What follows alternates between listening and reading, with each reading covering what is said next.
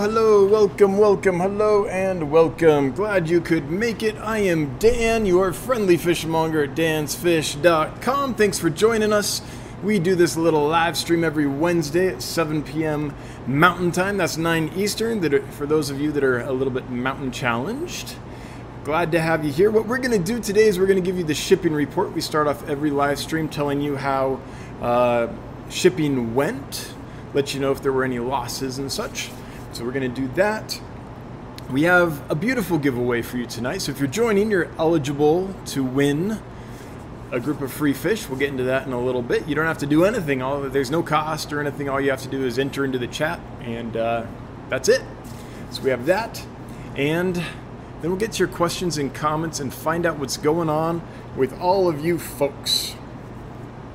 So let's get to it. The shipping report is for the year since February 1st of 2022. That's when we started calculating this with our new system. We are at 98.85% of all the fish that we send to customers arriving alive and staying alive. So that counts DOAs, and that also counts what we call DOLs, which is a fish that arrived in rough shape. And even though it arrived alive, there's obviously, it had a rough trip, and a few days later, a week later, whatever, it passed on. So we don't discount DOAs. We also count fish that arrived alive, but were, a little iffy. So that's what we call a DOL here at Dan's Fish. So 98.85%. Since last Wednesday, we lost, a customer lost one platinum rummy nose tetra. And since then, there have been no losses in shipping, which is fantastic. So all the shipping that we've done since last Wednesday, everything, as far as we know, has arrived alive and in good shape. We haven't had any reports to the contrary. So pretty happy about that. I wish that one platinum rummy nose had not been lost, so I could have said 100%, because it's been a long time since I've been able to say that. We're just shipping so many fish now that statistically it's going to be very rare that we have a 100% week, even though our losses are right around 1%. At this time, they're just barely over 1% for the year. So that's the shipping report. Let's get into the giveaway. Beck's Fish Room, thanks so much for the super chat. She's got a 60 breeder that cycled. Super excited to start ordering some fish. Keep up the awesome work, Dan. Thanks for everything you do. Thanks to you, Bex, and thank you for the generous super chat. Always appreciated, never required, but it does make my wife super happy when money falls out of the computer screen onto our laps. So thank you so much. The giveaway for tonight is a fish which isn't super rare or anything, but it is awfully purty. So the giveaway for tonight is a group of blue coral calico platies. And this is what they look like. I think these pictures are pretty darn accurate. They have a blue sheen to them. They have the calico, the black spots on them that make them calico. And then they also have this kind of reddish, orangish tail and kind of back part of the body on that cream white on the front. So really pretty fish. We have a bunch of them, and they're doing fantastic, and they've been doing fantastic for quite a while. So I think they're going to be amazing for you. That's why we've chose this for the giveaway. Basically, the way we choose the giveaway is I go around the fish warehouse here, and as I'm feeding fish or caring for fish or whatever, every now and then a group will pop out, and I'm like, man, those are looking extra good, right?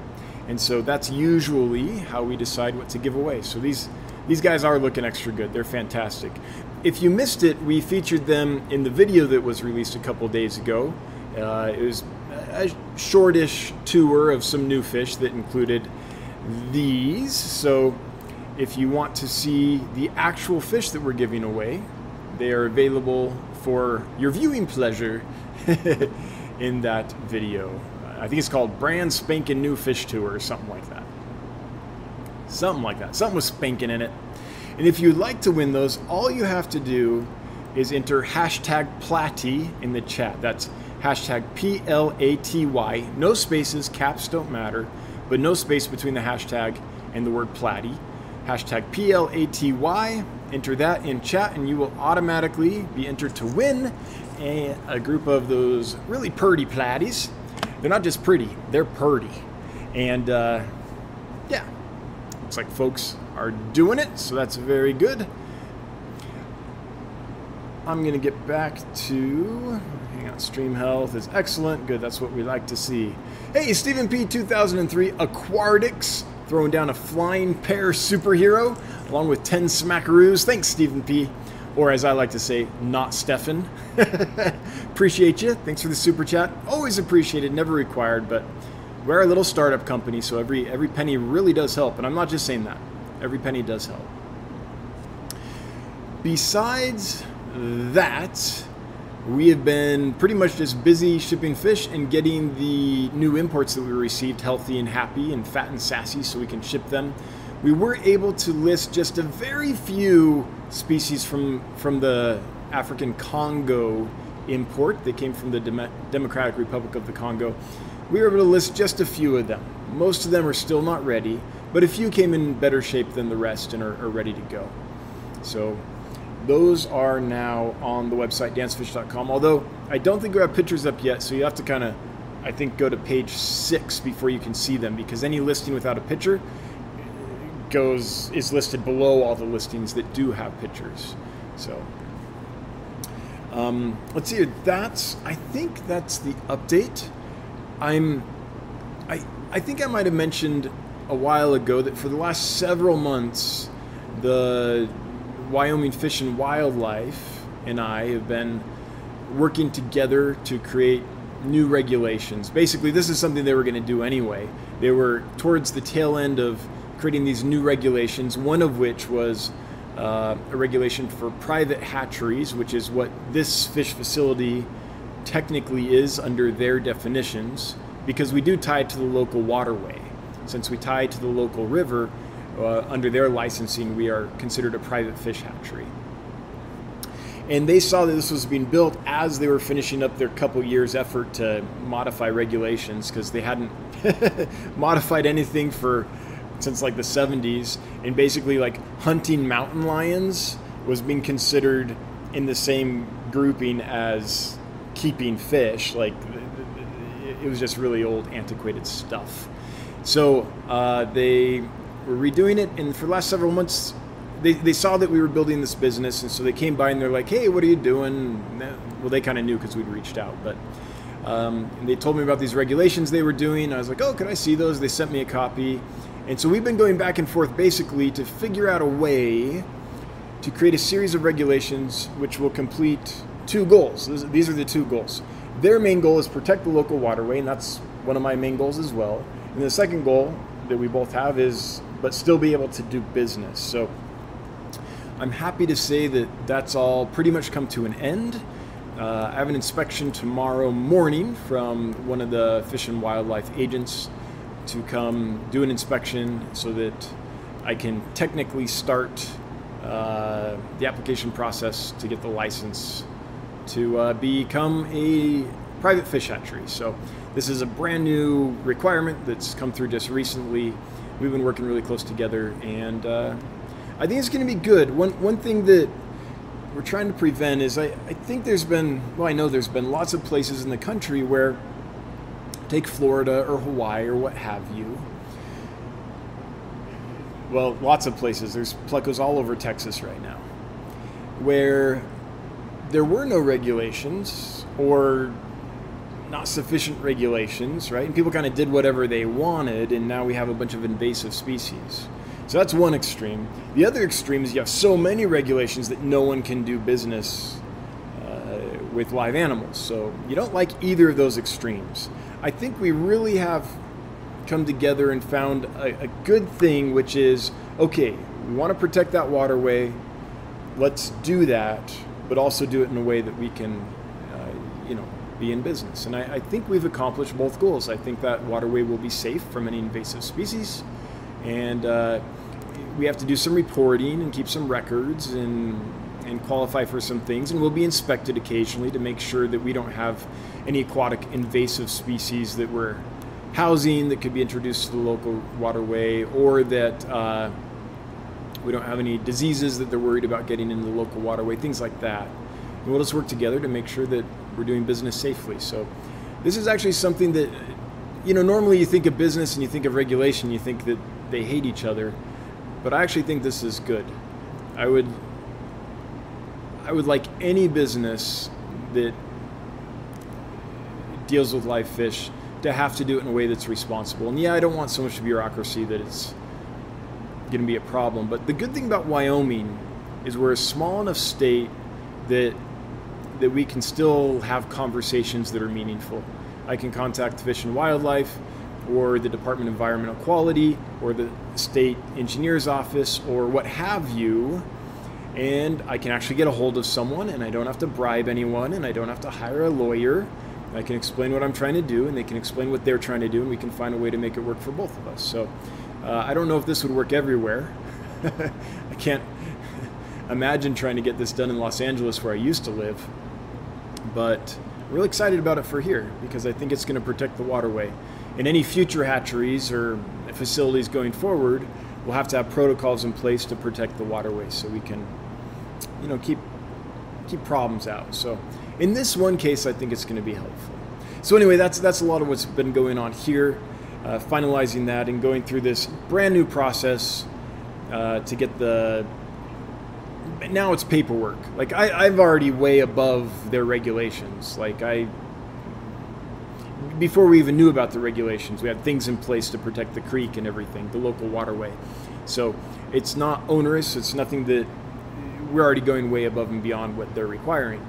But now it's just paperwork because now you have to document everything and fill out the form to apply for the formal license and all that. So working on that. First step tomorrow will be that inspection.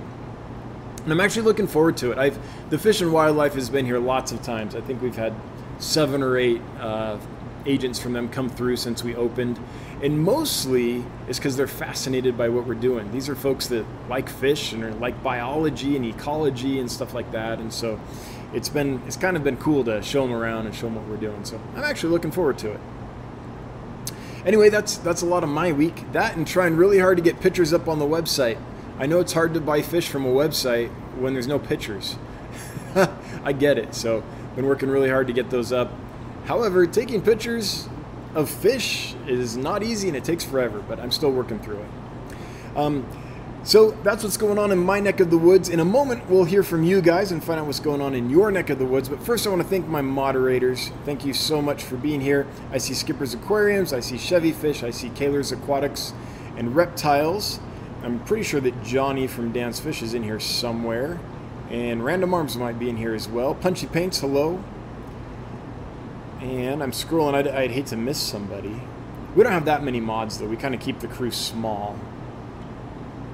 Yeah, that looks like it. So thank you to the moderators for being here and doing what they do, volunteering their time every week to make this show successful. We appreciate that. With that, let's find out what's going on with you guys. If you have a question or comment or a topic you would like discussed, if you would leave it in the chat, then I can get to that. If you make it at Dan's Fish, at symbol Dan's Fish, or hashtag Dan's Fish, then I'll see it better because it'll turn bright orange and highlight for me, which would be awesome. First one, Scotty the Fish Freak. Thank you for the gift card to the Keystone Clash. Appreciate the support. Hope to see you in person at the event next year in some capacity, vendor and or speaker. Hey, Scotty, thank you so much. I hope things are awesome. I know these events are a lot to put on, so I appreciate anyone that takes that kind of task on and puts in all the effort to basically, it's like planning a wedding. If you've ever planned a wedding, you know what it's like to plan an event like this, right? It's a lot. So thank you so much, and happy to support. And yeah, let's talk. I'd love to talk at this ketone at the Keto Clash, at the Keystone Clash. I think that would be great. Now that this warehouse is built and everything, I have all the documentation of doing it. And I think a really cool presentation would be just, all of us fish nerds in the back of our mind have this kind of dream that is either just something that we think about or something we hope to do one day, of like owning a fish store, right? Or something like that. And so I think giving a presentation on how we built this one and why we built it like we built it would be interesting for folks. I can also do the how to properly, bag and ship fish in a responsible way. I can do that one as well. Those are the kind of the two that I have that I can go at any moment and be ready to do. So those are the two I could commit to. There's others, but I'd have to do a lot of prep work, and I just don't have the time to do all the prep right now. Paul Soltero, I can see why Wyoming would group mountain lions and tropical fish together. Yeah, everything was together. Elk, bears, mountain lions, reptiles, amphibians, fish, birds.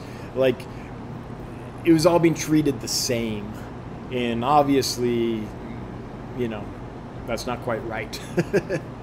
A-Train, hope you're doing well. I am. I'm doing great. I loved the livebearer video this week. Do any of your livebearer tanks produce fry, or do they get eaten? My Endlers never seem to go after their fry, but my guppies did. Yeah, there's some strains of Endlers that breed constantly here. One is the steak Endlers. Steak? Wolf, Dr. Who is it? Dr. Steak. What's his first name? Is it Wolfgang? Wilhelm? I don't know. But anyway, the steak Endlers that we got from Alexander Engelhart, got some to resell, kept them in a bear tank with a sponge filter, basically, and they just keep breeding. So the plan was to sell them and then buy more from Alexander, but they're so prolific that we have more than we've sold. So far we haven't had to buy any more from Alexander.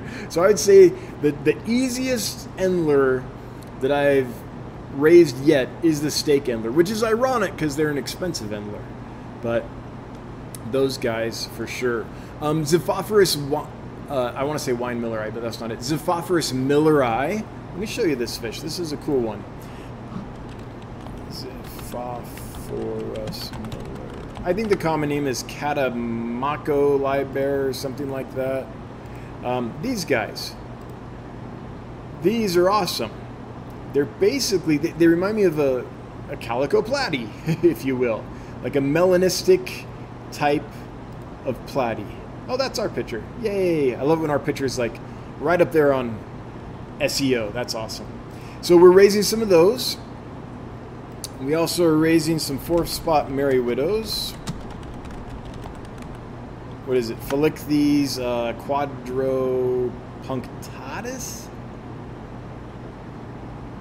Here it is. Yeah. Phyllicthes quadripunctatus. These little guys.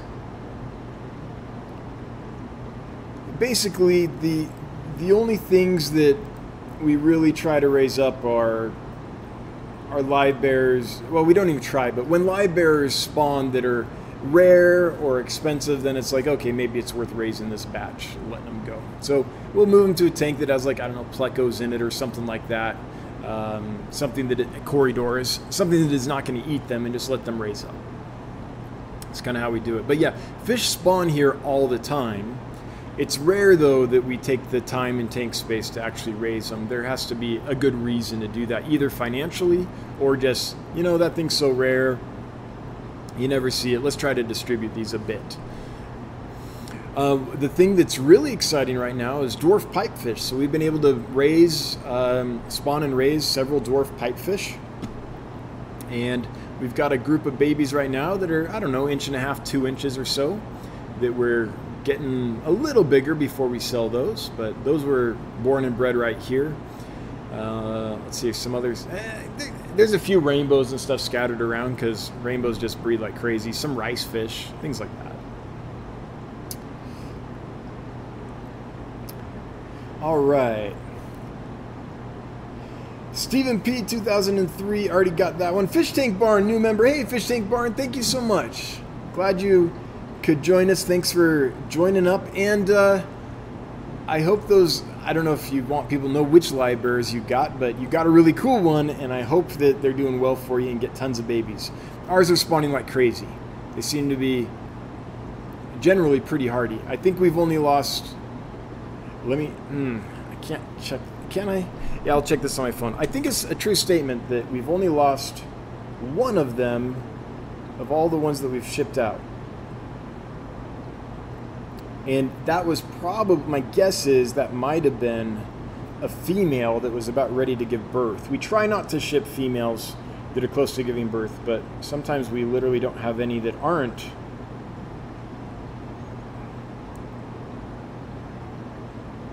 Yes, we've only lost one of those in shipping of all the ones we've sent. Sorry it happened to be one we sent to you. Ain't life funny like that. But anyway, I hope they do well for you. Let's see here. Wait, Stephen P. 2003 Aquatics. Oh, it's a second one. That's why. Thank you for the second super chat. Not Stefan. Really appreciate it. Keystone Clash 2 2023 Travel Fund. Now you're obligated not to misappropriate these funds. There'll be a congressional investigation, I'm sure. Beck's Fish Room. More Keystone Clash 2 2023 travel funds must happen. Yeah, I would totally accept that speaking appointment. I would totally accept that. That's an event I've been wanting to go through. Hang on, guys. I don't get enough sleep. It's been a long day. I start in the morning and just go all day. So I'm a little tired by the time we roll around to 7 p.m. Mountain Standard Time on a Wednesday. Happy hump day.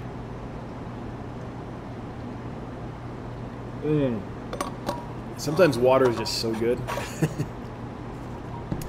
Anyway, Keystone Clash is an event that I've been wanting to go to. I don't know how long it's been around, but I feel like for like 2 decades now, it's been something I've been wanting to go to. I don't know if it's been around that long, but that's what it feels like. Sushi Berry. So what is that, like a little piece of raw fish?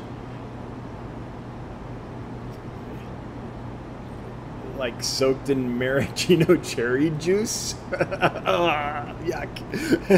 Anyway, Sushi Berry. Can't wait to see our 3 pairs of metal pastel guppies next week. My 8-year-old daughter may have to share. Oh yeah, I think you're gonna love them. They are bright, they are happy, and they're this just neat pastel color. I think you're gonna dig them. Kelly Foreman, trust me, Dan, the peer pressure to go to the Clash is intense. I don't need the pressure. I would if they invited me, I would go. I mean, barring some super unforeseen thing, I guess I have to give myself some kind of caveat. But yeah, the Clash is something I've been interested in a long time. Because isn't it a killifish event in part? That's what I remember. I remember it from my killifish days.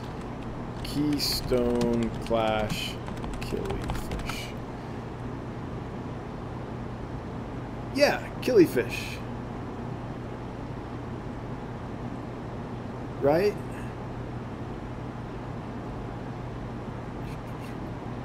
Yeah, lots of killifish. I knew that. I was sure that it was a killifish show in part. Yeah. Would love to do that. Anything killifish related, I love. Although I have to admit, it's been a while since I've had the time to really read up on them. And if you don't read up about killifish frequently, then you're out of date. The names change all the time.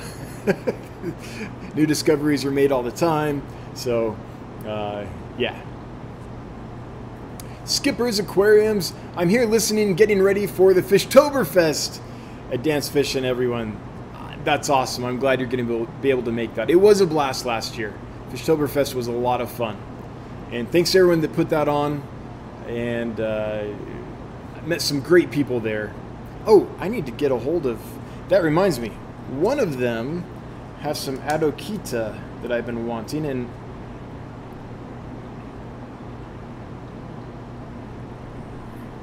I need to contact him. He texted me. And with how crazy things have been lately, texts get lost. Like, the way I manage my workflow is basically through email. So if it comes in a text, I'll read it, and then it's like no longer up there, right? It gets buried. So, but that reminded me, I've got to reach out to someone to get some Adokita in. Ginger Coats. I googled the fish that don't have pics. Yeah. I mean, that's the way to do it, but you shouldn't have to, right? Johnny at Dance Fish, I'm around. I know, Johnny. I wasn't. That wasn't me checking on you. Johnny, are you there? Where are you, Johnny? No, it's none of that. Yeah, I hear you, Ginger Coats. Thanks for Googling them. I feel like I should have pictures. It's just hard to do. It takes a long time to get good pictures, and we don't want to post pictures that aren't good. And I'm no kind of photographer, so add all that together, pictures is like a big event getting that all together. All right, Mr. B's, CPDs, got to see a group of rainbow shiners in person. Awesome sight. There's not a picture on the internet that can compare. Absolutely. Yeah, there's a lot of beauty in a lot of fish, including the rainbow shiner, that just is not picked up well on camera, whether it's video or pictures. When those things fire, they're stunning. Yeah, it's a sight to beat, any sight to beat. It's right up there with any sight in nature. I agree. I'm glad you got to see that. There are 267 folks here tonight. Thanks for being here, everybody. I don't know how you found us, but thanks for piling in. Glad to have you. If you wouldn't mind taking a moment to invite all your exes in, we could get this even higher. 271. Yeah, go invite your ex-girlfriend or boyfriend or whatever, and let's add some drama to the chat. VB23. What should I do if my tap water has 1 to 2 ppm ammonia? Ooh, just double down the Seachem Safe dose.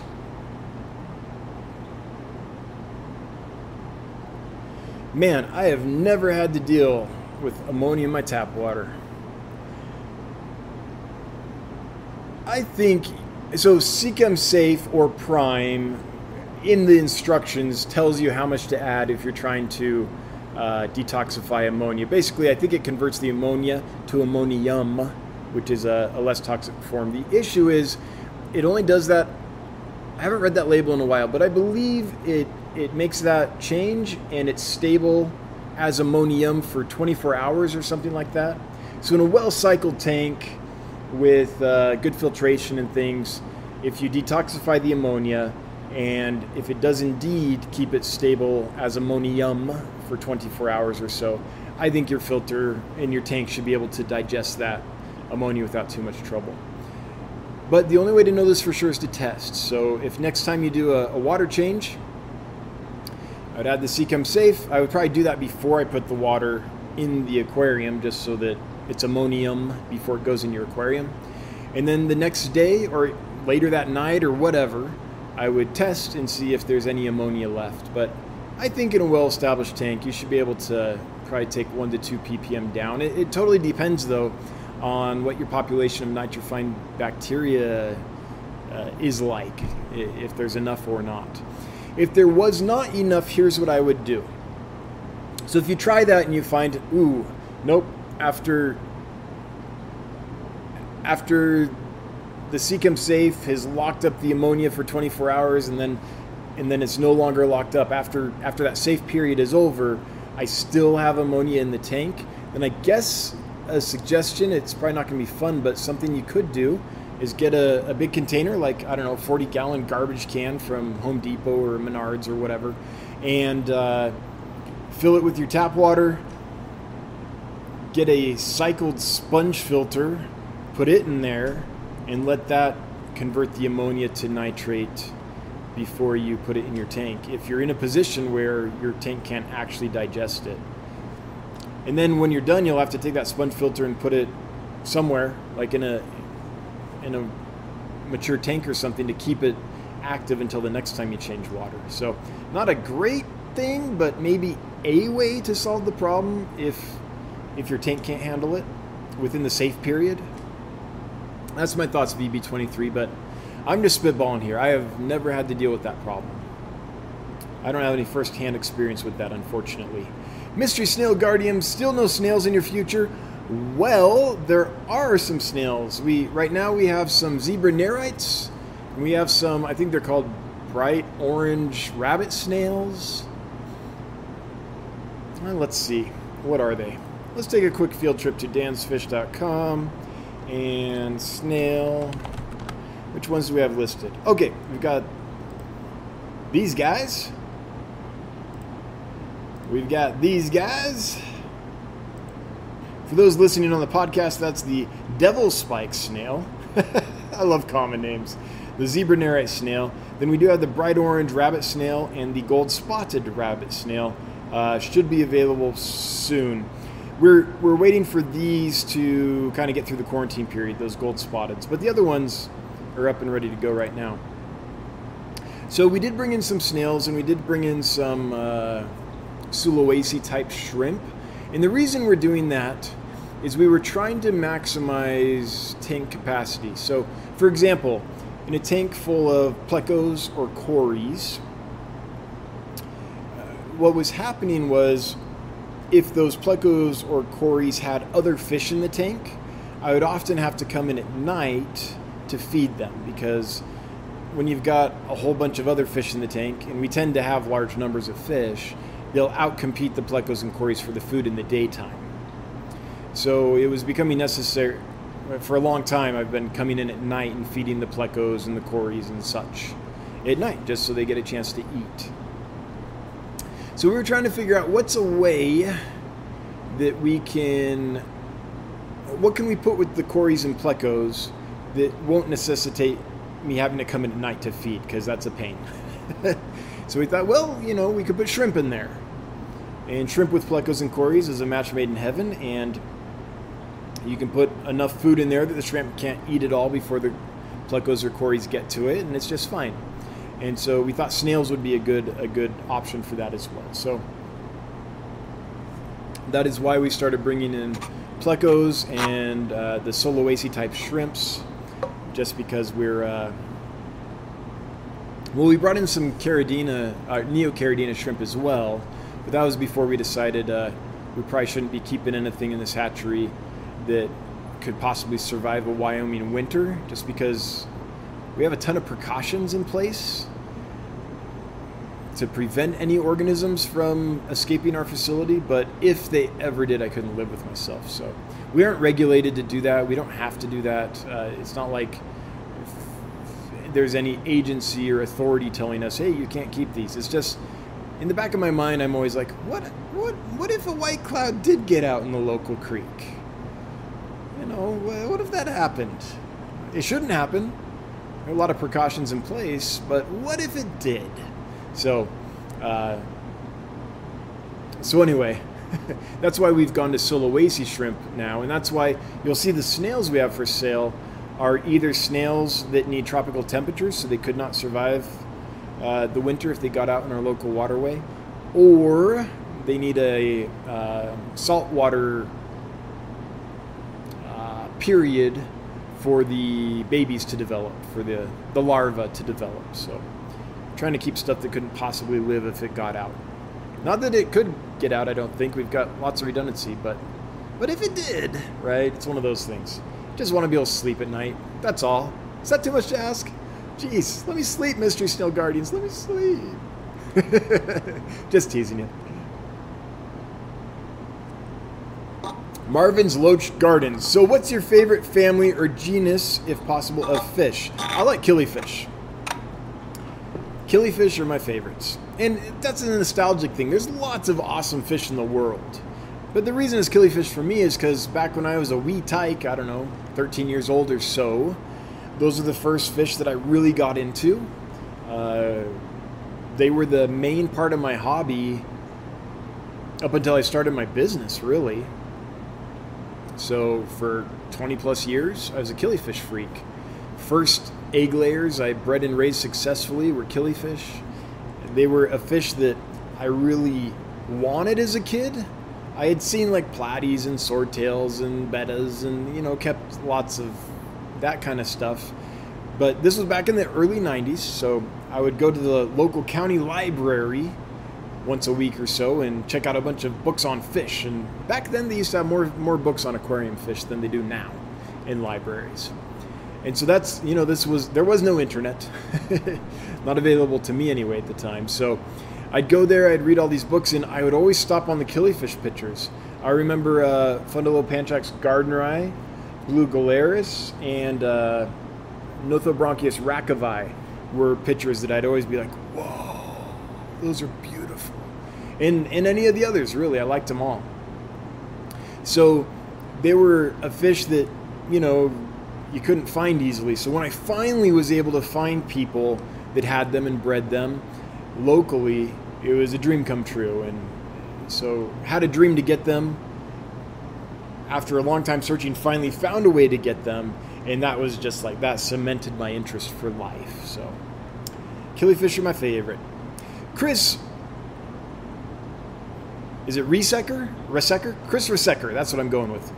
What were those tabs you were feeding the live bears in the most recent video tour? They were going crazy for that food, and I'd like to try it.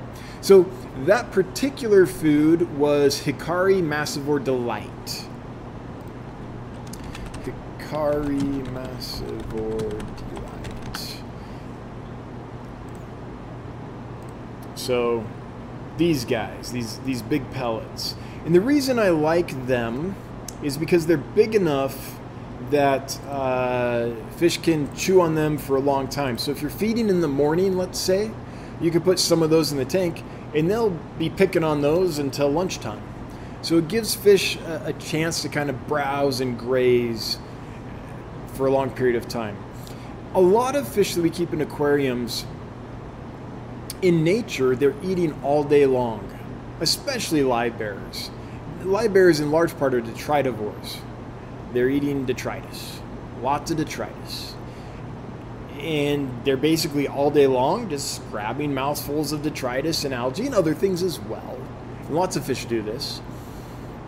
And the nutrition content might not be super high in those foods, so they eat them constantly. Kind of like a cow grazing grass, I guess. Well, in the aquarium, we often feed really rich foods. We put them in, and a few minutes later, it's all done, and the fish have to eat like a lot right then, right? That's not really natural to them. So I like occasionally to put in foods that they can really graze at. And it's not always big protein-packed pellets like the Hikari Massivore Delight. That's what I happened to be using that day. But they also go crazy for like bottom scratchers from Repashy, which is a lot of vegetable matter. You don't necessarily want to give live bears only high-protein foods all the time. They eat a lot of detritus and algae and stuff like that in nature. Now, you can give them high-protein foods, don't get me wrong, but I don't want to give the impression that this is a food I feed all the time and I only feed that food. We give a large variety, and they get a lot of veggies in there too, which is important for live bears. But yeah, they do go crazy for it. But they go just as crazy for any food I put in, honestly. Irie77, would short video be easier than getting pictures on the website? Yeah, videos are easier, and that's why I did that. That's why I frequently do a little video tour. I can go around, I can take the tour, I can put it up pretty quickly. It's a lot easier to get video than to get good pictures. The problem is that I don't think it's great to have video on the website as the main way people get to know the fish as they're browsing. I think it's better to have pictures there. Now, we do sometimes have pictures on the website that you could click and it takes you to a video of a certain fish. In fact, I should do more of that. It's just a time thing, though. It's hard to do. But to get a good, crisp, clear thumbnail, you need a picture. It's hard to take a video and use that as a thumbnail because video is really grainy if it's just a still frame. Pictures are a lot crisper and clearer. But yeah, I understand the thought and I appreciate it. Brady Phillips, how to get rid of Crebensis fry? Well, if you haven't, I mean, I don't know for sure if they would sell on getgills.com, but if you haven't tried it, you can go to this website, getgills.com, and on this site you can create a store. And there are lots of people that have done this, lots of people that have fish for sale here. You go here, it's free to create a store. And you can list any fish you have for sale here. This is I list a lot of fish here.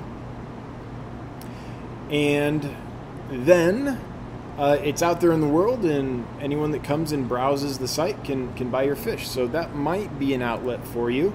If you do end up making a sale, then the site charges, I believe it's 5% plus whatever the transaction fee is through PayPal or Stripe or whatever. So that might be a way to do it if you've tried Craigslist and all those things. Alician AS, Picked up a group of what was labeled as African tetras at a LFS. I think they are Smilacae. Is that the Alestopetersius? Smilacae. Man, is that the blue diamond? Oh, hang on, let me see if I know this fish. Let's see. Yeah, okay. Yeah, this is one of the I don't want to say super common, but in pet stores, this is one you often find. It's called the blue diamond tetra, and it's a great little African tetra for sure. I found them to be quite hardy. Once they settle in, all African tetras seem to be just a little more skittish until they settle in. But once they settle in, oh, you say that. Very skittish fish. Looked up on Seriously Fish. Any thoughts on care? They're very hardy. I don't think they need any specific care, except to say this, that they're going to appreciate some cover, because they are a little skittish, like you're saying, and they really appreciate tank mates. One way I found to get yellowtail Congo tetras, and this one, Alestopetersius Smilacae, let's go with that. The blue diamond African tetra have tank mates. So I have some like Laeticara, little peaceful dwarf cichlids in with our yellowtail Congo tetras, and they get along famously. So that's what I would suggest. Get some kind of, you can think of it as a dither, but it's more like friends, a community of fish that they can be with. Now, even that being said, it's still probably going to take them a week or two to kind of settle down. African tetras tend to just be a little more skittish to begin with. A-Train, speaking of INV, invasive species, have you heard of the rusty catfish or crayfish? Yeah, of course, it's all over. It's thought they were originally released from school aquariums and were used as bait. Now they can be found in many states. Yeah. I mean, if you're a fisherman and you're using crayfish as bait and you're going around from lake to lake to lake, it's probably going to eventually happen that they get introduced.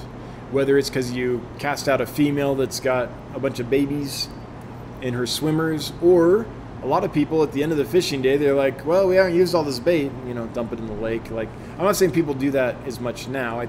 I'm sure it still happens, but people hopefully are a little more educated now. But back in the day, people didn't quite think of that, I don't think, as much. But yeah, the rusty crayfish, I know it's all over. Canuck Aquatropics. Does UV sterilizer help with viruses such as, lymphocytis in freshwater? Yeah, UV sterilization is very good at taking out bacteria, viruses, small protozoans, pathogens in general. Now, each UV unit will be rated differently. They're not all created equal. So, for example, the unit we have is pretty much guaranteed to kill anything up to 30 microns. Anything bigger than 30 microns might create a big enough shadow that UV light wouldn't penetrate everything in the water column as it goes through that big UV sterilizer. So I don't know what the specs are on your specific unit, but in general, yes, I think UV sterilizers would help. Now, that being said, most viruses, once the fish has them, they're I don't know about most, let's not say that, but there are viruses and mycobacterium and other things like that if the fish has them, the fish just has them for life. It's like herpes, let's say. And so there are things that definitely aren't going to be able to be cured, as in gotten rid of completely, but they can be treated and managed. But any virus or pathogen that's spread via the water column will be helped by UV sterilization, because the UV sterilizer will take water from the water column and sterilize it. So it helps lessen the pathogen load in the tank, even if it doesn't eliminate the problem from fish that might already have it. Melissa Turner, best treatments for sunken belly. I got a wild caught carbensis and the belly seems sunk in. I put some salt in the water and paracleanse Would you do anything else? Well, not a veterinarian, totally unqualified, but let me tell you what I would do when I get fish that have sunken bellies in and that I'm worried about. So we have a whole protocol for this. We use 3 medicines. We use levamisole. The assumption is that the sunken belly is probably caused by some kind of parasite. That could be worms, that could be protozoans, that could be different things, right? And we start there not because we're for sure that that's what it is. It could be a virus, it could be a bacteria, it could be just that the fish was not taken care of properly and is emaciated. It could be lots of things. But parasites seem to be the easier ones to treat, and the medications that treat parasites seem to be easier on aquatic systems, and in lots of ways, geez, I'm not a doctor or a pharmacist. I hate to say this, but because I'm not qualified and I could be wrong on any of this. So, but it seems like I would rather get, it seems like it's safer to use, say, flubendazole than kanamycin, or, you know, those things are just safer, in my opinion. Again, not a doctor. So basically, he'll tell you what I would do after just telling you that I totally don't know anything. Jeez. But you kind of got to do CYA when you're talking about this stuff as a hobbyist. So we start with trying for parasites. So levamisole treats annelid worms, roundworms. So if there's roundworms that are parasites, there's parasitic roundworms that fish can get, then that should help take care of those. If we also use flubendazole, because that takes care of a lot of little protozoans that could be in the gut, and flubendazole can be absorbed through the gills and the skin of the fish to actually get inside them and treat stuff internally. One problem with a lot of anti-parasite medications is they are not actually absorbed into the fish. They would have to be in food that the fish ate in order to get to the gut of the fish. So flubendazole is, from the reading I've done, is readily absorbed through the gills and I believe the skin as well. So it gets inside the fish and treats. And then we also use Icex is a matter of course. Sometimes there can be infestations of external parasites that are so extreme that they can, you know, suck out a lot of energy from a fish. So we treat with those things. If after treating with those things and trying to get the fish to eat and all that, if the fish is eating, it's been treated with those things, and there's still no improvement, then we're like, well, I guess it wasn't one of those things. It wasn't a roundworm. It wasn't probably a protozoan. Maybe we'll try metroprazy at that point.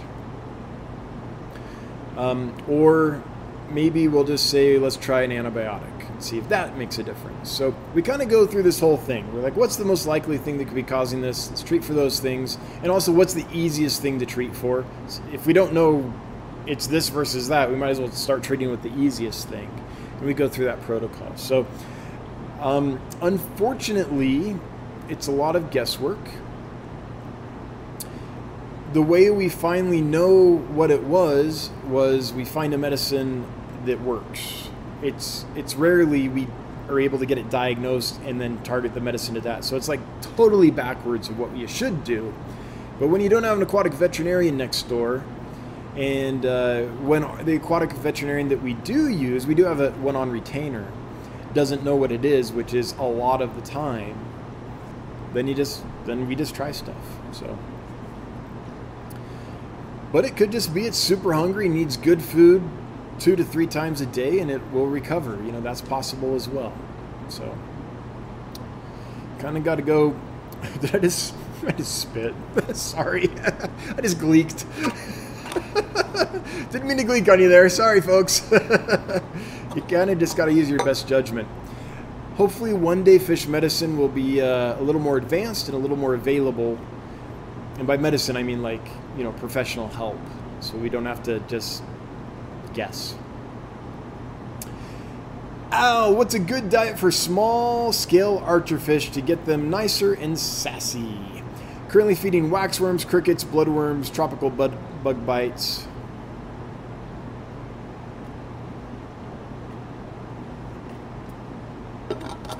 I think, well, that sounds yummy, but I think I would add Vibrobites to that diet, just because that's got some substance to it, and ours tend to love Vibrobites. If you can get your hands on some fruit fly cultures, that would be awesome. If you can get the larger species of fruit fly, that would be even better for archers, but they'll eat either one. They'll eat the small ones too. And I think you could also add in some freeze-dried foods. I don't know if krill would be the one, but there's lots of freeze-dried foods that would be kind of size appropriate for small-scale archer fish. So those would be my thoughts. And the good thing about freeze-dried foods is they float forever. So it gives the archers plenty of time to eat them. So that's what I think. Now we also feed ours, we feed them extreme krill flakes, and they like that just fine. We feed them spirulina flakes. We do feed them quite a wide variety. But we try to feed foods that will float for at least a while so that they get a chance to eat them. Once they sink down, then we have geophagus in there and stuff like that will, Satanoperca, things like that will eat the food off the bottom if the archers don't get it all. Mr. Guy Y, tips on breeding Medaka ricefish. I have a group in a moderately planted tank, but haven't gotten any eggs. I haven't gotten any eggs. I wonder if you have and you just don't know it. Like, our ricefish breed in bare tanks.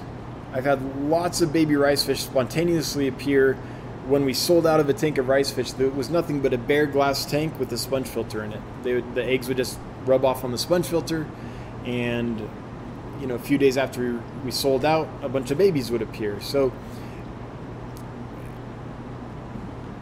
I wonder if they're breeding and you haven't seen it. Because if you've had them for a while, and if they're normal, healthy fish, and you have both sexes, then I'd be very surprised if they haven't bred a few times. It's a planted tank. Mr. Guy Y, if you've had them for, let's say, a month or more, and if you have another aquarium you could put them in, I would just do a little experiment. I would move the ricefish out of there. I'm assuming there's no other fish in there. I don't know. But if it's just the ricefish, I'd take the ricefish and move them, and then check on that tank a few times a day for the next week or so, and see if any babies appear at the surface. I'd be very surprised if they didn't. But that would be what I would do to try to get some babies in a planted tank that has ricefish in it. I don't know if it's a good idea, but it's the first one that pops in my mind. Alexander Engelhardt. Hey, Alexander. Welcome, my friend. Good to see you. Thanks, as always, for your generosity. Really appreciate you. And I hope you're doing well. Wish I could make it up to Fishtoberfest. I'd like to see you again, but things are hopping here, so it's going to have to wait. Ethan Foster. Best method for breeding CPDs. One of my favorites. Want to get them breeding soon. Hope all is going well, my friend. Can't wait for the next group of rare fish from you. Setting up more racks soon. Awesome, Ethan. Hope you're doing well.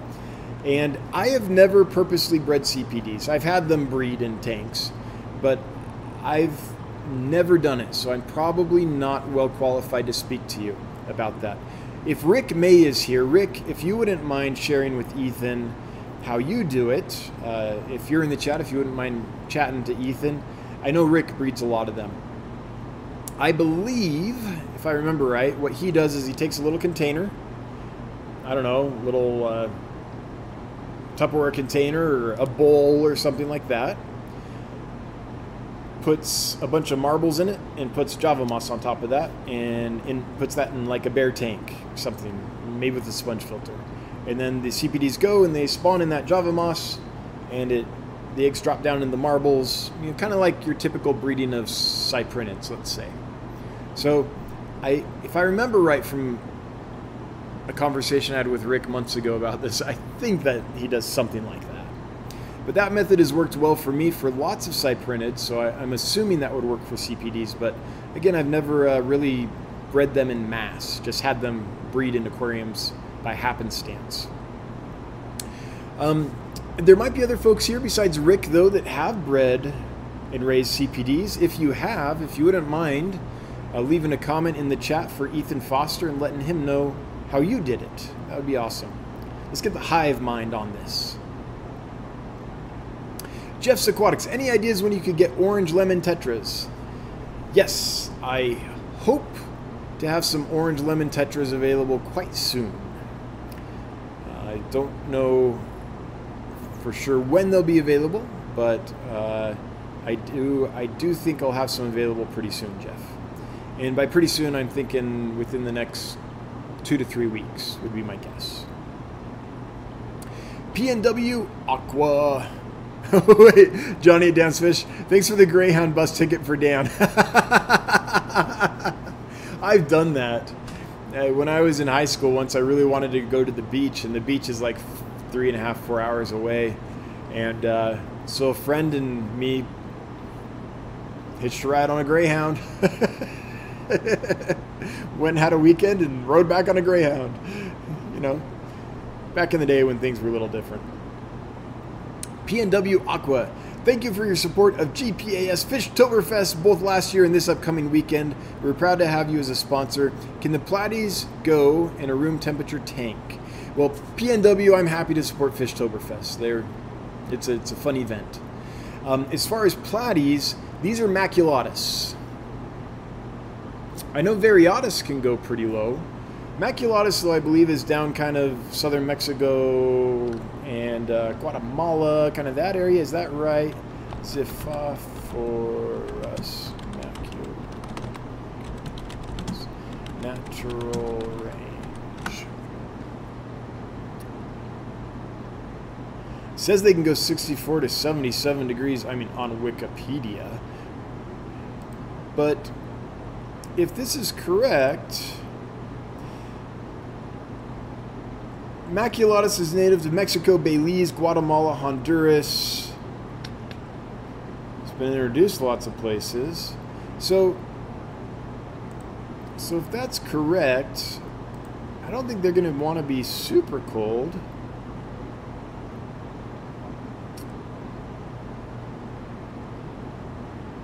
That's far enough south that I don't think they're going to be super cold. And from the talk on live bears that I attended at the Triple Crown event, I believe these guys are fairly coastal. I don't think they live super high up in the mountains or anything, if I remember right.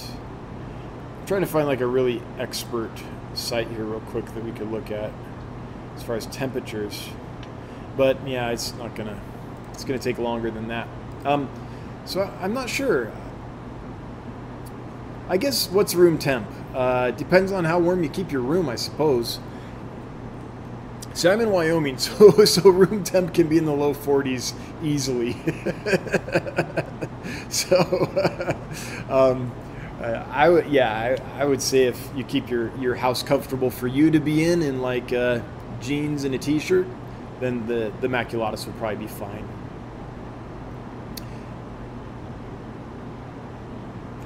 Oh, that's great to hear. Ginger Coat saying, speaking of live bears, sailfin babies are still doing great. I'm glad to hear that. Fish Root Fever, my Phyllichthes quadripunctatus dropped fry this morning. I'm glad to hear that. That's awesome. We need to get that 4-spot Merry Widow out there. It's such a hardy, easy fish in my experience. It's just not available, so I think it could be. I think it's just going to take a few hobbyists to raise some and spread them out. I think people will have success with that fish. PNW Aqua, what are you feeding the pipefish, baby brine? So, see here, I show that tank in detail, I believe 2 tours ago, if you want to see it on video. 2 fish room tour type videos ago. Like, wait, it's in the what was it, 24/7 times 5, or dawn till dusk times 5. It's in that video, I believe, where I show the tank in detail. But the way we do it is that tank has a bunch of Java moss in it and Java fern in it, and it has a culture of scuds. We put all of our like cherry shrimp coals in there, and we also feed baby brine shrimp. So the scuds are reproducing all the time, so that's constant food for them. The little Neocaridina shrimps are reproducing all the time, so that's constant food for them. And then every day, or two times a day when there's fresh babies in there, 3 times a day, we also put baby brine shrimp in there. So they can browse all day on scuds and shrimp, and then they get baby brine shrimp as well. Ira Nelson, I just got 3 new monsters, a 10 to 11 inch Oscar, an 8 inch Dempsey, and a 13 plus inch albino redfin pleco. Holding them in a 75 gallon while I get the 2 90 gallons, I plan on splitting them between. Well, I hope that goes well for you. Oscars are like little water puppies, and I know a Jack Dempsey is like super common and everything, but that's a beautiful fish. If the Jack Dempsey wasn't common, let's say that had just been imported yesterday for the first time, people would be like, whoa, I want that, right? They're beautiful. Fish Tank Barn, mine are doing well. All right, good to hear it. Good to hear it. Legion Aquatics, I want to try breeding crims. What should I feed them to condition them, and what do I feed the fry after they hatch? And anything I should know when picking a pair. Well, if you can pick a pair that's already paired off, if that's possible, then that's the no-brainer way to pick the pair. You can kind of tell they'll be hanging out together. Her belly will be bright red, and they'll be hanging out and kind of keeping the other fish at bay just a little bit. Now, that's not totally necessary, but it's the easiest way to do it if it's possible. It's not always possible. As far as what should you feed them, honestly, cribs are super easy. If you just maintain them well and feed them well, like good clean water, a good variety of food, they're going to spawn for you eventually. At least I would be very surprised if they didn't. So the good news about cribs is you don't have to do anything special. You just need to keep them healthy and happy. But if you want to condition them, then you can rotate in certain foods. You could rotate like frozen bloodworms into the diet. Frozen brine shrimp is great. Just don't go too heavy on protein all the time, or you might have some problems. But if you're trying to condition them for breeding, take a few days and give them baby bloodworms, frozen bloodworms or something like that, and they should be okay. But I don't think you have to. I would just keep them in a healthy aquarium, feed them well, but I don't think you have to do anything crazy. Now, they might take a little time to settle in and spawn, but they almost always will. Nathan Hovey, what type, if any, rainbows would do good in a 20 long? Thanks. Well, I would always suggest in a 20 long going for pseudomugils if you like blue eyes. I know they're not truly rainbows, but they're super closely related to rainbows. But if you're talking about rainbows themselves, 20 long, I think you could probably do some Kalitawa. From what I've seen and read, I don't think they get bigger than 2 to 2.5 inches. Hoon Aquatics, if you're here or anyone else who's kept them longer term than I have, is that a true statement? Does Kalitawa top out at 2 to 2.5 inches? If that's true, then I think in a 20 long you could probably do some Kalitawa. Sharon Jones Pierce. Didn't realize you are so close. Only 200 miles. Hey, in Wyoming, 200 miles is down the street. Yeah, absolutely. We call Wyoming a small town with very long roads. Rachel Irwin, are you going to be getting female threadfin rainbows? I try every time. Sometimes you can order pairs, and I try. And sometimes they send me pairs, sometimes they don't. So we do have threadfin rainbows right now. Johnny, they're all males, right? I'm pretty sure they are. Yeah, I try, Rachel. I like getting pairs of threadfins, and that's what I always try to order. Doesn't mean that's always what I get. It's a funky industry. Skipper's Aquariums, what would you feed Pandagara? I would give Pandagara a big variety of foods, just like most other fish, and maybe just slightly heavier on the veggies. So give them a rotation. If you're going to feed really protein-rich or fatty foods, I would do that a little more sparingly. I'd rotate in spirulina, I'd rotate in algae wafers or bottom scratchers. Frozen brine shrimp is really good for most fish because it's so chitinous. It has so much roughage in it that it tends to pass through the fish and not cause blockages or bloat and things like that. But Pandagara, when we have them, we tend to rotate. We'll give them bottom scratchers or algae wafers. Then we might give them a protein pellet the next day. And then the day after that, we might give them some spirulina flake or some frozen food of some kind. But I just keep the variety. I think variety for most fish is the key. I truly believe that. Mountaintop puffer keeper, are those, and by the way, Skipper's Aquariums, if you have Pandagara and you've had them more than a week or two, so they're settled in and stuff, and they aren't eating well for you, that's an issue. In my experience, Pandagara are like super excited about food all the time as long as they've settled into their new tank. So hopefully they're not going to be a challenge to feed. Are those spotted Congos throwing eggs? I know a puffer breeder who likes a challenge. They are. We've had some of the spotted Congo puffers hooking up, if you will. We aren't raising the eggs. That's beyond me right now, raising little puffer fry, but they are. Now, I don't know how to sex them accurately unless they are actively in the clinch, so to speak. But if they're actively spawning and courting, if the male's grabbed onto the female, then I'm like, oh, I know how to sex those. That's a pair. But if they're not actively breeding and courting, then I wouldn't count on me to sex them. I'd be so nervous about doing that just because they're an expensive fish, and I'd hate to guarantee a pair and be like, oh, I didn't know that females could look like that or whatever. Jeff's Aquatics. Hey, Dan, any chance you could get a Pinoculus? What is this one? Clostolifer? I have the 397s already.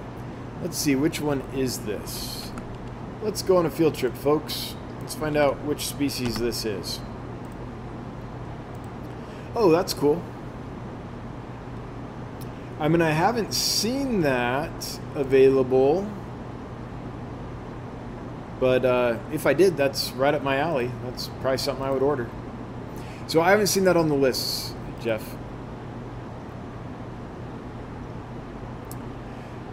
Johnny Best. Ever thought of selling more than just fish, like food, botanicals?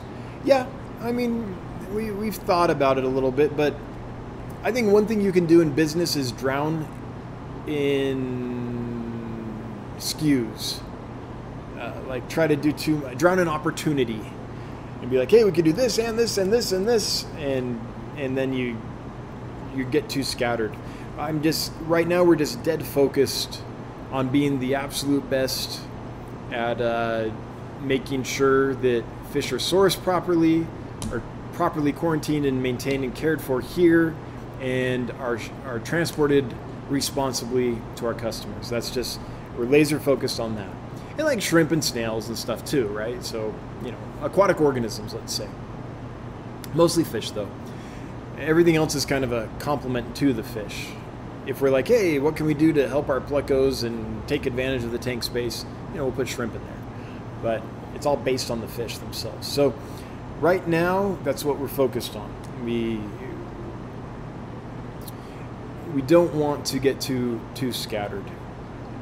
And the other thing is we spent a lot of resources building a facility specifically to do that. It's a very specialized facility. And so it doesn't make a lot of sense to take that really expensive square footage that's created for one thing and use it as like a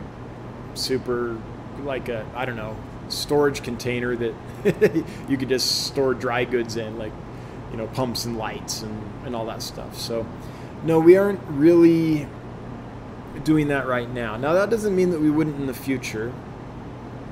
One other thing, though, is we would like to expand our affiliate program.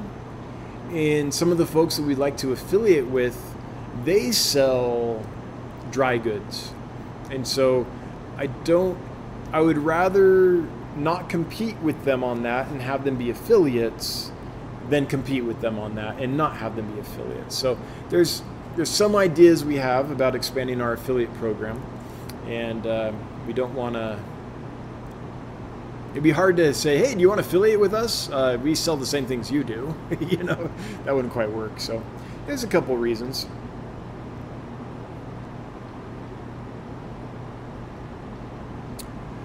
Lady Rorschach. Dansfish, are strawberry raspberries returning to the site in the foreseeable future? I'm an enthusiast on the variety of this variety of raspberry and would love to get a school from your company. Much appreciated. Which one is that? Is that Boraris? Is that Maculatus? Let's see. Strawberry raspberry.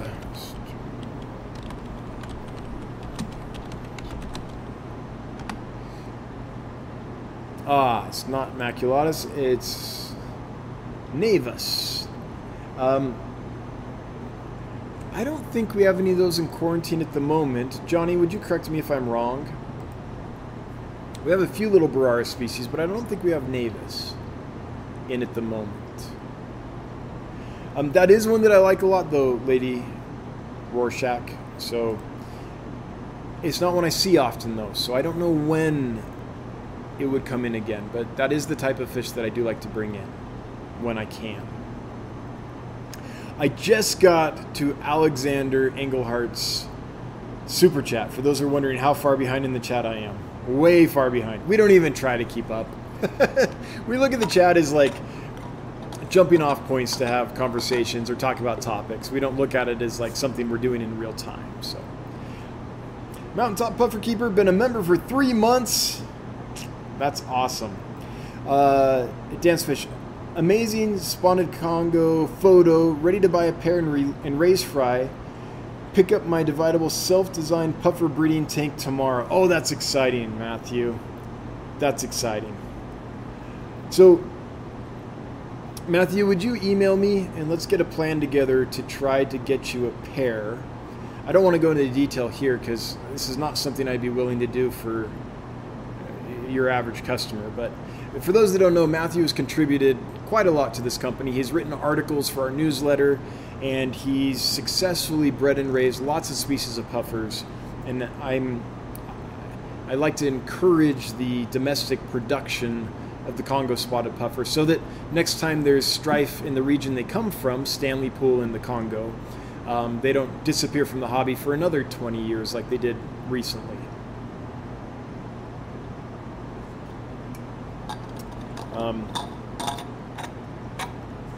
So yeah, Matthew, send me an email. Let's get our brains together and figure out a way to get you a pair. The highest likelihood to get you a pair. The other thing is, I know Matthew can breed and raise this fish. I'm sure a lot of people that would like to breed and raise Congo spotted puffers, but the only two folks that I know of that I'd be like, yeah, I'll work with you to get you a pair because I'm confident that you'll actually raise them are Mountaintop Puffer Keeper and Preston John.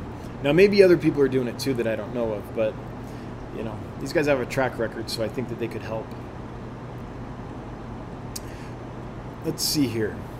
Paul Soltero, another way to move excess fish is to bring them to your local club auction or visit your local LFS and work out a deal. No shipping involved. Oh yeah, if this is about the Crebensis, for sure. That might be a way to do it. Yep.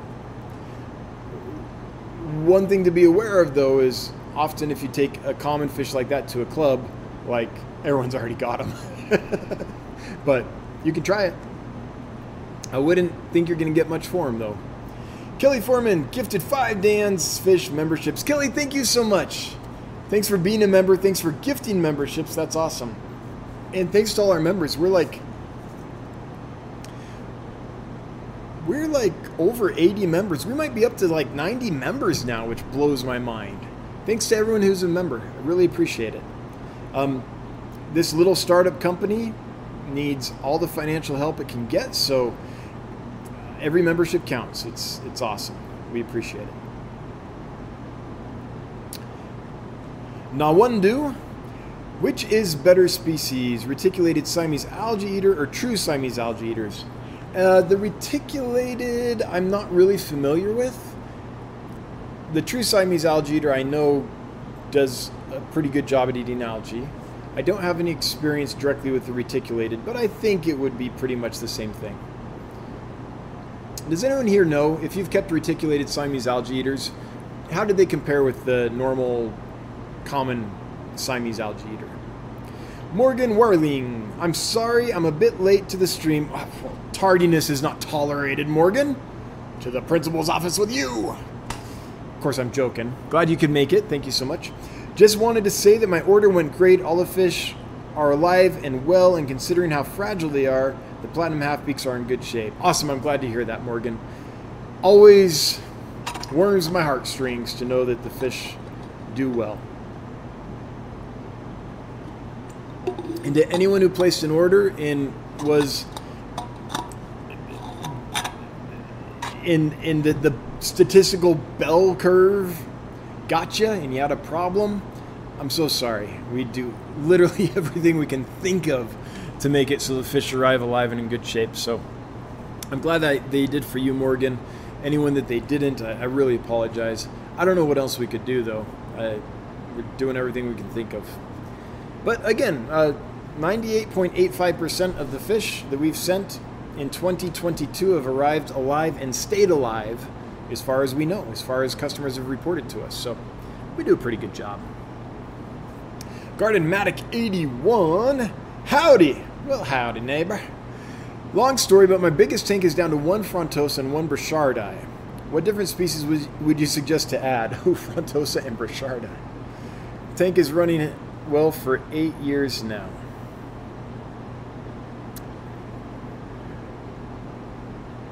Not to question you, but are you sure it's a Frontosa, not like a Treticephalus, I think is the name, which basically looks like a small Frontosa? Because a big Frontosa and a Burchardi, I'm like, really? Those are getting along? Let's see here. You know, I'm just not the Tanganyikan cichlid guy. If I suggested things, I'd be guessing, and I don't want to mislead you, Garden-matic 81, so I probably shouldn't chime in on that. Someone here, if you know your Tanganyikan cichlids, and you have some ideas for Garden-matic 81, if you would chime in, let's get the hive mind on that one, because I don't think I'm the right guy for that one. Kayla's Aquatics and Reptiles throwing down Pippi Longstocking. Thanks, Bob. Thanks for cheering my heart with a little Pippi cheerleader action. Rah, rah, go Pippi. Thanks for the super chat. Appreciate you. Thanks for all you do for us.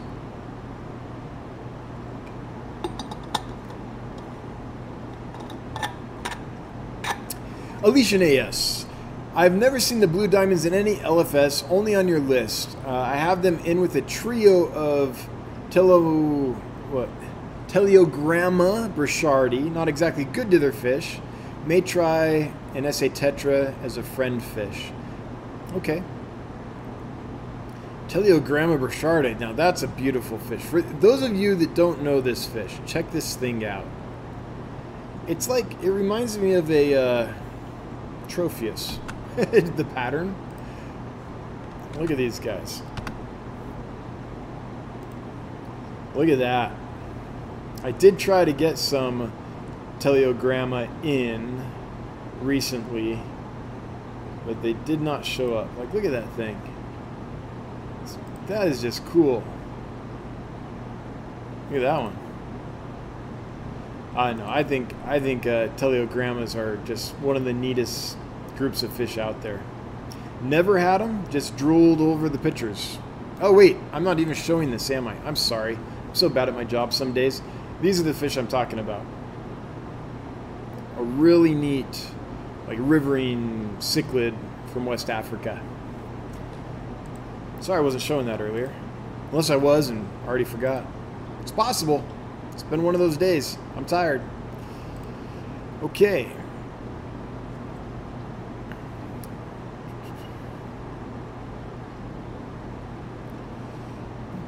Let's see here. We're going to Hunter McLaren. Hunter, thank you so much for being a member. Really appreciate that. Hey Dan, what's your view on the ethics of tank rays versus wild-caught cardinal tetras? Some say wild-caught is exploitative, while others say encouraging wild collection protects the habitat. I can't think of a better way to protect a habitat than making the species of fish that naturally live there economically viable in a sustainable way. That's what I think about that. If you can make a sustainable living by responsibly and sustainably fishing cardinal tetras, you're going to preserve the cardinal tetras habitat because you need that fish to live so you can fish it, right? That's the theory behind Project Piaba. And so I can't think of a better way to do it than incentivizing people to want to make that happen, so they put in the work to make that happen. So that's my thought on it. Now, is it exploitative? I don't think it's exploitative to the fish at all. Those fish are made to boom and bust. A lot of the fish we keep in our aquariums are made to multiply by the millions in the rainy season and die off in the millions in the dry season. They're very used to, they literally are adapted to surviving that as a species. So fishing them in large numbers does not do really anything to their population, because that population, when the dry season comes, is going to crash anyway. So I don't think it's exploitative to the fish. I do think you could make an argument that it's exploitative to the pescaderos, to the fishermen pescaderos, right? That collect the fish. The reason is if we're trying to make it an economically viable thing for them, they need to be paid enough for the fish to make it economically viable. One of the problems that we have right now in that area is it's not as economically viable as it used to be. There are alternatives that folks can do to make more money. And so the population of fishermen that collect cardinal tetras is dwindling just because it's hard to make a living doing it. So I think the fishermen and women, I'm going to be PC about that, I suppose. The fisher peoples, I think,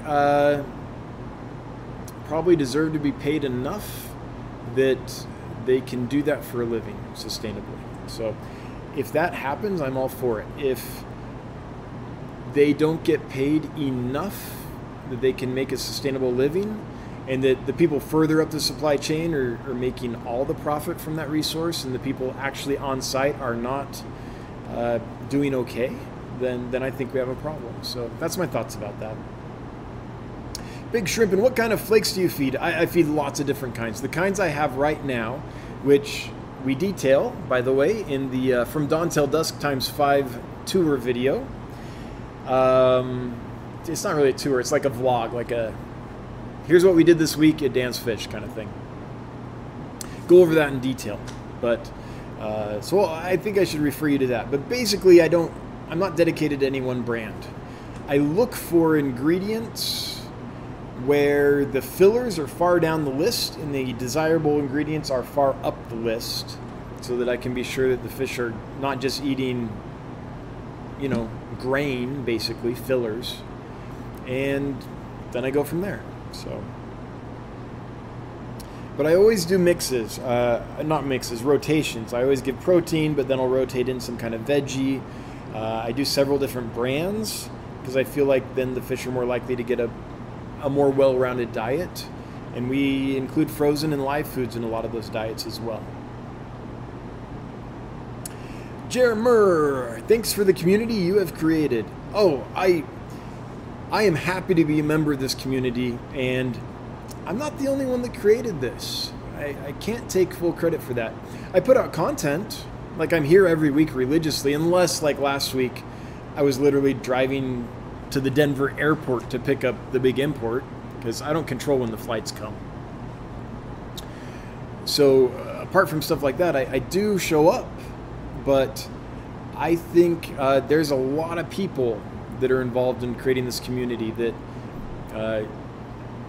from the beginning have supported us and told their friends and spread the news. And there's lots of other channels that are, supportive of the quote-unquote fish fam and keep this all going. But Jeremy, I'm glad you're getting value of it. And for the little part I have played in creating this community, then you are welcome. But I want to recognize there's a lot of other people involved as well.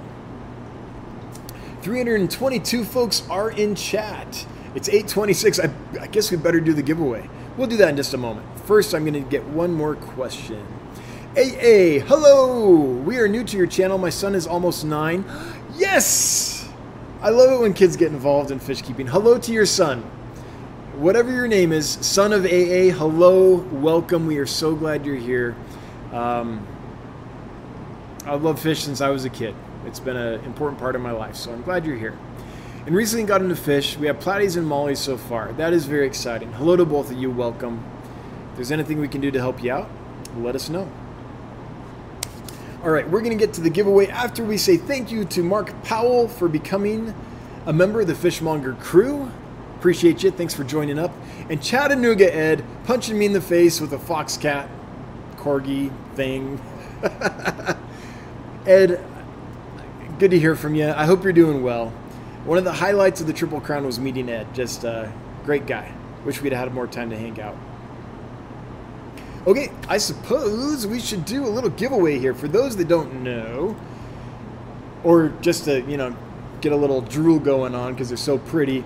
These are the fish we're giving away. We're giving away a group of blue coral calico platies, and they do look like this. This is not a lie. Nice blue iridescence on a white background with black spots and red down, or orangish down the back of the fish. Really pretty fish. And the reason we're giving them away is just they look so darn good. And we've got a lot of them, so we can share. So the winner of those, there are 239 eligible entries. The winner is Elizabeth Lamb. Elizabeth Lamb, congratulations. You have won the platies, but you do have to comment. So you have to let us know you're here because your presence is required to win. So leave a chat just saying yay or hello or I'm here or thanks or whatever you want to say. So we know you're here. You have 2 minutes to do that. If you have not done that in 2 minutes, we will draw someone else. All right, while we're waiting for that, let's talk to Ginger Coates, who says, by the way, Ginger, we so appreciate you. Thanks for being such a great customer. It's always been a pleasure to deal with you. Thank you so much. Worth mentioning that snails will eat fish eggs for anyone trying to breed. All right.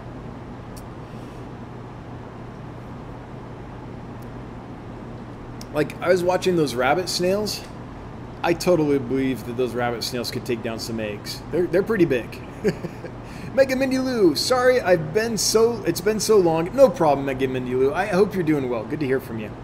Waiting on a big order from you tomorrow. Just updated my tanks to a sun filter with UV lights. What are your thoughts about UV light? Do they work?